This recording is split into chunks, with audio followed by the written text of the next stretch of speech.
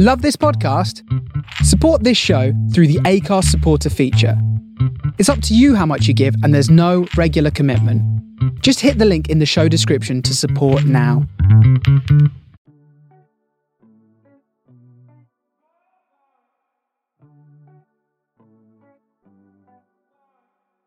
Hello and welcome back to Women in Music, the podcast sharing the tales of brilliant minds in music. They all just happen to be female. I'm your host, Millie Cotton, and I am loving being back for a third season.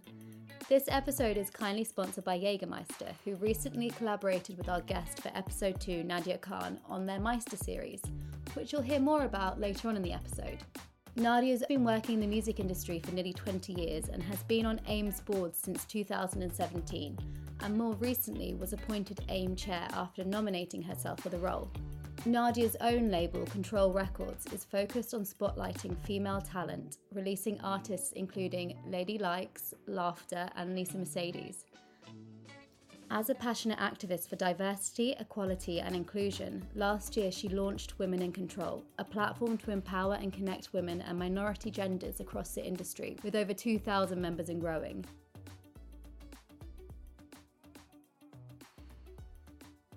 Thank you so much for coming on Women in Music as a guest. I'm so excited to have you here. I kick off every podcast episode with a quick fire round. So if you're ready, what was the last song that you listened to? Oh, do you know what? It was actually one of my artist songs this morning. It's a female rapper that I manage. Just listened to one of her tracks to kind of get it approved off of her EP. So obviously, working in the industry, I think I have to listen to a lot of my own projects a lot of times. So that was the last song. What's your favourite festival? I've got really good memories of Reading and Leeds because, my artist, Lethal Bizzle, has performed there a number of times, and just really great experiences, like in just some of the craziest tents, and just we've had some of the most incredible guests come on stage. So I'm really happy to see that festival back and excited to go back there. What was the first album that you owned? I think the first album I owned was So Solid Crew. Amazing. I remember before that, the first single that I bought was Kylie and Jason. So it's a massive swing to go from Kylie and Jason to So Solid. But that was the first album. What was the last gig you went to pre-lockdown? I think it was a No Mercy show in one of their venues. I think it was in South London somewhere. So it had loads of people on the lineup. I think Miss Banks was performing, Skepta performed, loads of different acts. So that was a long time ago.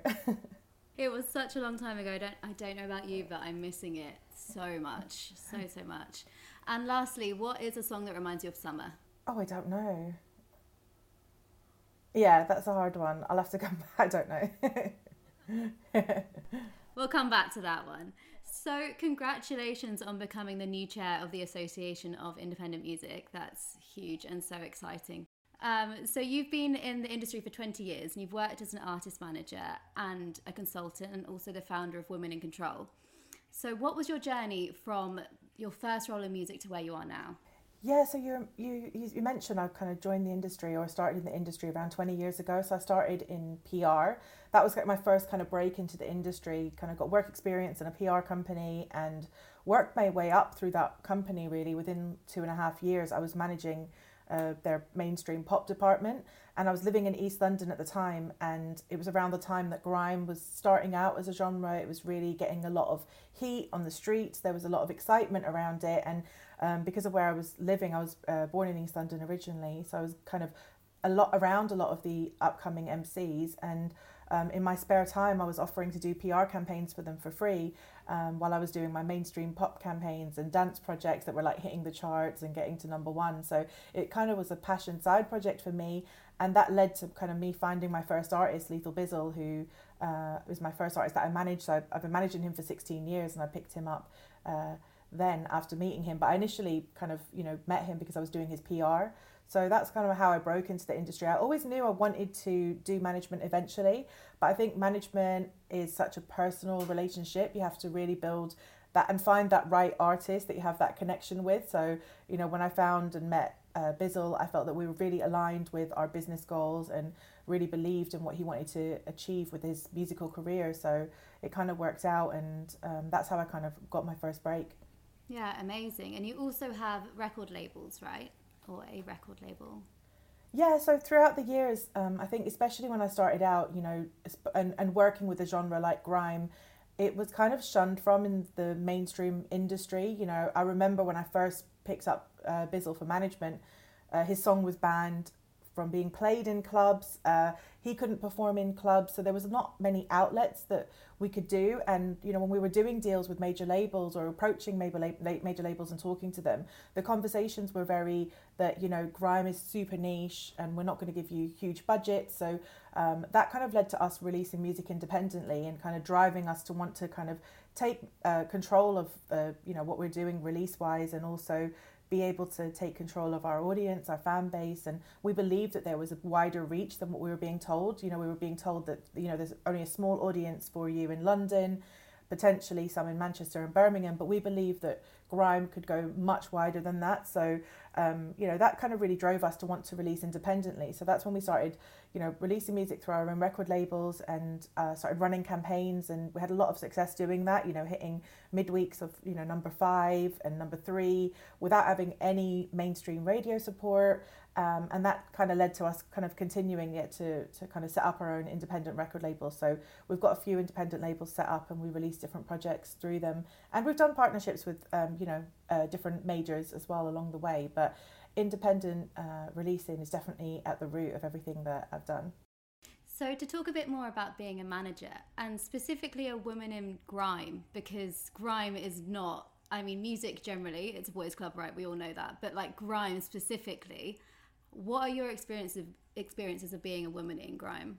I think you know, when I came into the industry, I didn't think that there was any different barriers that I would have to face being a woman in the industry. It was only when I started working as a manager, or, you know, even in PR, I think there were some challenges as well. But I definitely found, as a female in general, like look outside of grime for a second, but as a female, as a woman in the industry, it's really hard to get taken seriously. And I have over 2,500 members in Women in Control, and I speak to a lot of women across the industry. And most women say that to me, that, you know, in the early 20s, when they're kind of starting to break out into the industry, it's really difficult to be taken seriously and to be able to advance your career to the next level or make those business moves, and be taken seriously doing that. So I think that was the first big struggle for me. You know, I kind of just brushed over it and said, yeah, I got a break in PR, and, you know, started managing Bizzle, but it wasn't that easy. You know, his record label that he was signed to initially, they rejected me. They said that I was too inexperienced. They didn't want me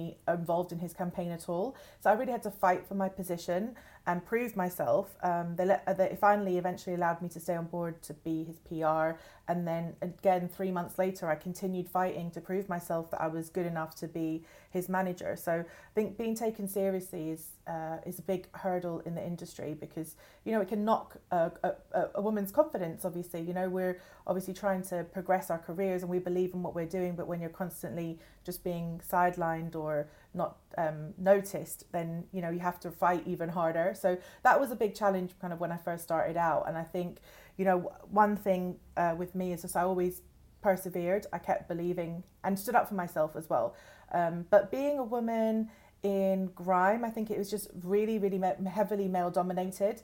And I guess, you know, my experiences were just being surrounded by men constantly and being the only female in the room. And then I felt that, you know, sometimes I felt almost invisible, you know, like spanning my career, you're talking a decade of going to shows and not being able to get into shows because you don't fit into what they expect a manager to look like. I remember I did an interview on 1Xtra like a year ago, and I was talking about some of the situations I've experienced as a woman, just not being able to get into venues. I've been kicked off festival stages, or, you know, when I go into video shoots and have been assumed to be a stylist, or, you know, people put you into these roles where they assume that I attend a TV show with my artist and they're like, oh, are you the assistant, or are you the girlfriend, or are you the groupie? So you always kind of get automatically put into those roles. So I had to kind of really fight out against that as well, and kind of really learn to establish myself. So feeling invisible again was like a really big challenge that I had to overcome. And I think it ties in a lot to confidence within women. And again, I think that's a huge issue with lots of women that I speak, to across the industry, about not having the confidence to kind of step forward and put yourself forward positions, which is why, you mentioned the AIM chair position. That's why I felt it was so important that I go for that, because as women, I'm constantly speaking to women, helping them get into different board seats or in the boardroom, and the same question always comes up, like, am I eligible? Am I ready to go for it? And it's just actually like, no, you're completely ready, and you have incredible value that you're going to add to that board. So put yourself forward, and you can definitely do it. So I wanted to practice what I preach, I guess, in a way, because when I published the report last year, Seat at the Table, and saw that there was only one other female chair across all the trade bodies, I felt that it was even more hugely important that I step forward, because if I didn't go for it, then by default it would have gone to another man, and then those numbers aren't changing. So I constantly speak to women in the industry and say, put yourself forward for things, because if we are in those rooms, if we're having those conversations, we can give that perspective of what it's like to be a woman in the industry, and we can break down some of those issues that are kind of systemic within a lot of these organizations that they don't understand, because they're not talking to a woman and getting that kind of perspective on it. Definitely. I feel like you've just answered so many of my questions in one go, which is amazing. But so with the Seat at the Table report, why did you decide to focus on women in leadership roles? What about being a woman leader is so important within the music industry, do you think, at the moment? I think, sometimes when you're a woman working in the industry, whether you're somebody like me that works behind the scenes or whether you're a musician, you can really feel overwhelmed. And as you look around you, you can see that there's so many issues in the industry, and you can feel really powerless and helpless, and just feel like there's nothing that you can do. And, when you start to break into all the issues and say, oh, there's only 19% of women signed to record labels, or only 14% signed to music publishers. And I did a report last year looking into female artists played on the radio, and male artists feature on 81% of all records. So it's when you start to look at these figures, it can really weigh down on you and go, oh, this is, what can I do to change that? But actually, it is about you stepping forward and having your voice heard and being a part of those conversations and speaking out. I think that, one thing that really helped me, or actually changed the game for me, was when I started speaking out about my experiences, or even sharing my experiences with others. It doesn't have to be publicly, but just talking out and saying, this is what I've experienced and I don't think it's okay. And then other people saying, well, I've had the same experiences. So I think it's about, that's the first step. I think, being able to speak on it openly and talk about the issues and experiences that you've had, and create some kind of wider awareness of it across the industry. Yeah, definitely. And you are definitely doing that, aren't you? Especially with your platform, Women in Control. Can you tell listeners a bit about your platform as well? Yeah, sure. So, you mentioned the Seat at the Table report. So I was going to just jump into that as well. Like with the report, so it kind of, Women in Control, I started it around 3 years ago, and it started really organically. It kind of led from my own experiences in the industry, and kind of feeling invisible, like I mentioned, and also feeling like all these incredible women that I had the experiences of working with in the industry, that they weren't getting shouted out about enough, they weren't getting spoken about enough, they weren't getting promoted, and their male counterparts were. So I wanted to kind of change that dynamic and change the conversation. So it just started with me just posting other women on my social media, and just actually just bigging them up and talking about why I thought they were great, because there really is that culture of, as women, we don't shout about our achievements, we don't big ourselves up enough, we don't put ourselves out there and say, look, I'm great, I can do this and this, so I thought that was important. And then I started kind of putting on my own events as well. And I think for last year, there's a lot of challenges that came out of last year with the pandemic and lockdown hitting, and I'm a manager, I run my own business, and I was financially had a lot of projects be put on hold and paused. But at the same time, it was the first time in 16 years, 17 years, or the whole of my career, that I had that time to pause, and I was able to put more time into Women in Control, which is something I'm hugely passionate about, and I really do want to make change across the industry. So one of the first things I did was kind of do the report,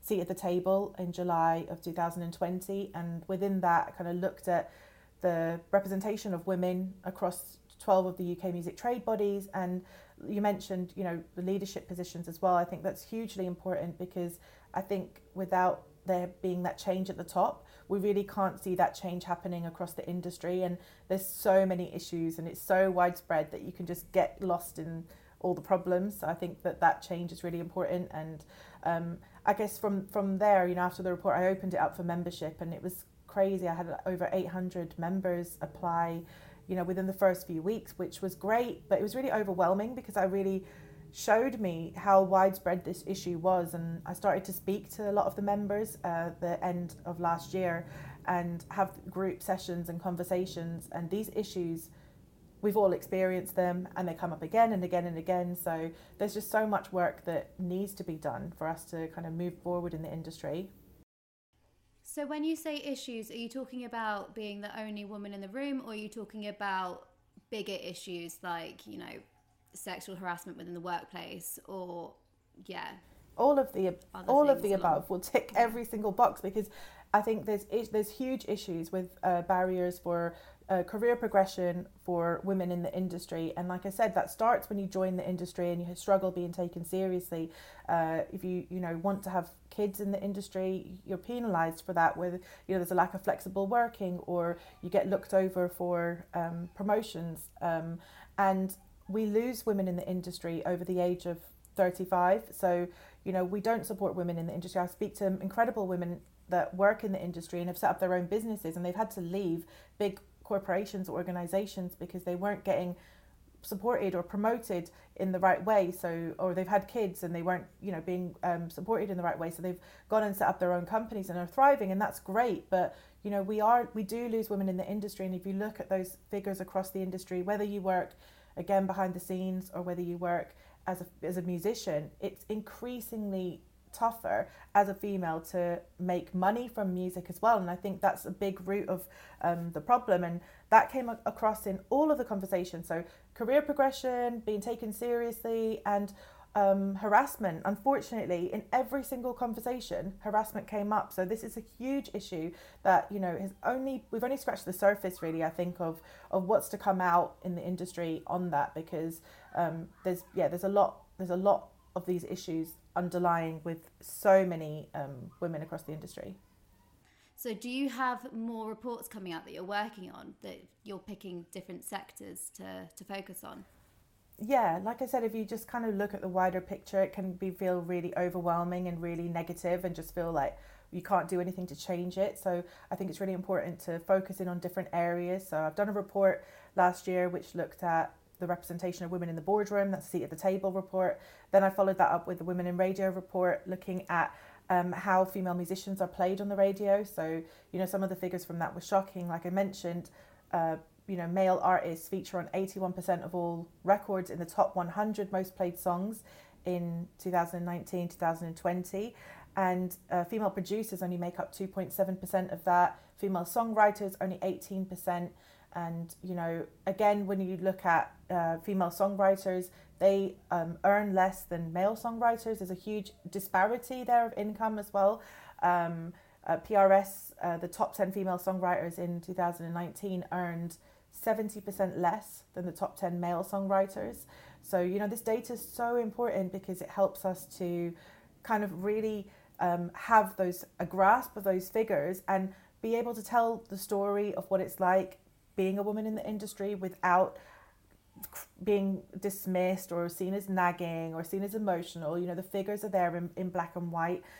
Recently also released a report on women in radio, and that was more focused on producers and presenters. And again, just that kind of culture that's in organizations in radio. And we had to keep everybody anonymous, again, because people are scared of speaking out because they're scared of losing their job or being passed over for promotion. So, but we had contributors and spoke to over 100 women that work at BBC, Bauer, Global, and the community radio stations. So all of the women that we spoke to work in radio as their main job. And some of those stats and conversations that we had were really shocking. 39% of women have felt unsafe at work. 59% have felt that they have been unable to progress their career because of having children, and that's had a negative effect on their career. And over 84% feel that it's harder to progress your career as a woman. So, this data is really important. It just helps us to kind of formulate what is going on in the industry, and also a baseline to start like tracking it and seeing if things change in the future and how we can get those to change. But it also creates a awareness, and I hope sparks discussion, you know, on these conversations and on these issues, so that we can talk about it and say, well, why is that? And is that acceptable? Do you think that this is acceptable? And if not, what can we do about it? Or what can you do to change? You know, it's not about attacking and calling out people. It's about just, you know, having those conversations. Yeah, definitely. I was looking into the gender pay gap actually, because I thought that was going to come out, but then it's not, because they've not had to report because of COVID, which is, I mean, it blew my mind a little bit that it's not going to happen for this year. Oh, I didn't know that it wasn't coming out this year. So I literally just checked, and it said that basically organisations haven't had to report on their pay gaps because of COVID. I guess it would get messy with furlough and stuff, but at the same time, it doesn't even make any sense. But yeah, no. Because that happened last year, and I know some companies still went ahead and published their reports. But what really concerns me about the gender pay gap is that, you know, we've been getting these figures now for the last 4 years, or this is the 4th year, and nothing changes. You know, these figures are shocking. They're like, you know, 30% disparity. I think the average is around 30%.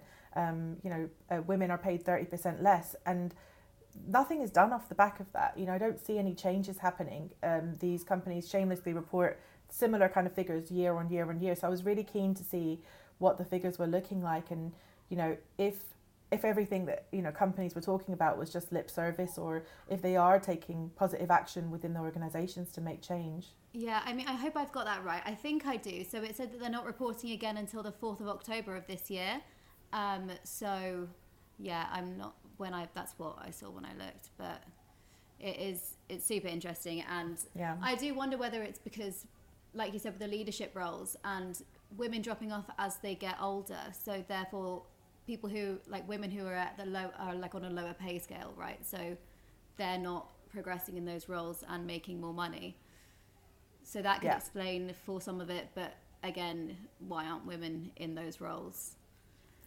Yeah, definitely. And there's a huge, you know, even like the bonuses and, you know, even the kind of conversations about salary. This culture is very male dominated and heavily skewed towards men. You know, there's been a lot of research showing that women just don't like to have these conversations and, you know, ask for more money. I saw, I posted something on our socials where a guy had called out for marketing consultants, and the men were coming in with like a double daily rate. The women were asking for £400 daily, and the men were coming in £800 minimum. So they're pricing themselves higher. And I feel a lot of times as well with companies, when they put out jobs and they just don't put the salary range, it doesn't help as well, because we know that this is an issue for women. You know, they undersell themselves, and we kind of tend to come in lower, and it's really hard to kind of understand the basis, especially if you're a freelancer as well. I think kind of understanding how you should be pricing, and like not wanting to underprice yourself, but not wanting to overprice yourself and get cut out. So it is really, really tricky, but yeah, we just need some more transparency there and some more support for women in the industry. Kind of, you know, you have to look at things wider. You can't just look at things and say, well, okay, well, there's the figures and that's it. Women just aren't getting paid more. But what can we do about it? You know, we have to take into consideration those factors and say, well, you know, women don't ask for pay rises, or what can we do as a company to change our language within our job roles to make it more inclusive, and how can we make our workplaces more inclusive and make sure that we're having that representation at the top. And unfortunately, until organisations do that, it's going to have to take us continuing to put a microscope on them and saying, let's look at your senior team, let's look at what your boardroom looks like, let's look at who your CEO is, let's look at who your chair is, and base your company reputation around that. Yeah, well, I guess that's what it comes down to, right? Because what else can you hold companies to apart from reputation? Because if that's something that's going to make them look bad and make them change, because at the end of the day, how do you make them change if they don't really want to? So you and Women in Control have just collaborated with Jägermeister on their Meister series. And so for anyone who hasn't seen the video yet, can you tell us a bit about the collaboration? Yeah, definitely. So, Yeah, Jägermeister approached me. They're doing a series called the Meister series where they're talking to different trailblazers across the industry, and they wanted to feature me and Women in Control, which I was completely honored about. But, I just think it's amazing to partner with brands and have opportunities like this, because Women in Control is all about amplifying the voices of women, amplifying those issues, and any chance that we can get to get more awareness and exposure on those issues and be able to talk about them is just always needed. So yeah, it was just great to work with them. So they kind of really got me involved in the process of like how I wanted to get involved and talk about women control and how I wanted to present it. So part of it, I really wanted to share my own personal journey through the music industry of how I started out. That's a lot of the stuff that we kind of covered and talked about in our chat just now. Like how I've grown through the industry, through my career, and some of those challenges that I faced. But I also really wanted to shine a light on the women that are kind of the backbone of Women in Control, because it's not just me. There's a collective of us. We all do the work together, and we're all really supporting each other, which has just been so beautiful to see. So I really wanted to spotlight some of those, just a few of those great women. So I had Claire Rose, who's on board as our community manager, who I met after she joined last year as a member. And a lot of members were asking for this like community safe space where we could just continue to talk and meet and share issues, share opportunities, and just kind of continue to network and grow and really change that culture of women, instead of being pitted against each other, actually working together and supporting each other. Because once we come together, we just do incredible things. There's been so many great things have come out of the Women in Control community. So we've had job offers come through, collaborations, and it's just been so incredible to see that. So yeah, we speak to Claire in the piece and just hear a bit more about her journey. And then also got Jess Kangley included as well. And Jess is our diversity advocate for Women in Control. So she works in the industry. She runs her own business as well. So she's a female founder of her own really successful music plugging business. So she's doing really well with that. She's also the co-founder of the Black Music Coalition independent arm. And I met up with her last year when there was, all this talk around diversity, and it was when I was leading up to the Seat at the Table report, and we just had a lot of shared views and opinions of the problems in the industry. So we really just instantly connected off that. She gave me a lot of support in doing the report, because, like we mentioned, when you're doing those reports and calling people out, you are really putting yourself out there, and it's just so important that I have those people in the industry that have got my back, that I can call to, that I can get support from, to give me that boost to say, okay, I'm really going to do this, I'm really going to put the report out, let's see what happens, let's hope I don't get cancelled. So Jess was a really huge part of that, and I speak to her regularly about issues across the industry, and we're doing a big project together actually on harassment as well. So it was really great to have her included in that. And then finally, I had Laughter as well included in the piece, representing Women in Control, because she's our mental health advocate. So she's a musician and she's also a presenter.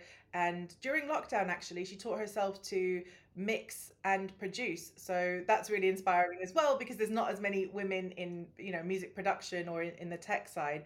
And also Yeah, it's like 2%, I think, isn't it? Sorry to interrupt. It's like 2% for women in It is production. crazy. I think, yeah, it's like literally there's been some, the Edinburgh University did some figures, and I think those figures correlated to some research that I'd done in the UK as well. And the numbers are around between 2% to 2.7%, my research showed as well, which is just staggeringly like shocking, So really inspiring to have her there, like really championing women, doing it for themselves and making music, all aspects of music. And as a musician as well, I feel like there's so much pressure nowadays on artists, especially even more so with everything that's happened with Corona and the lockdown.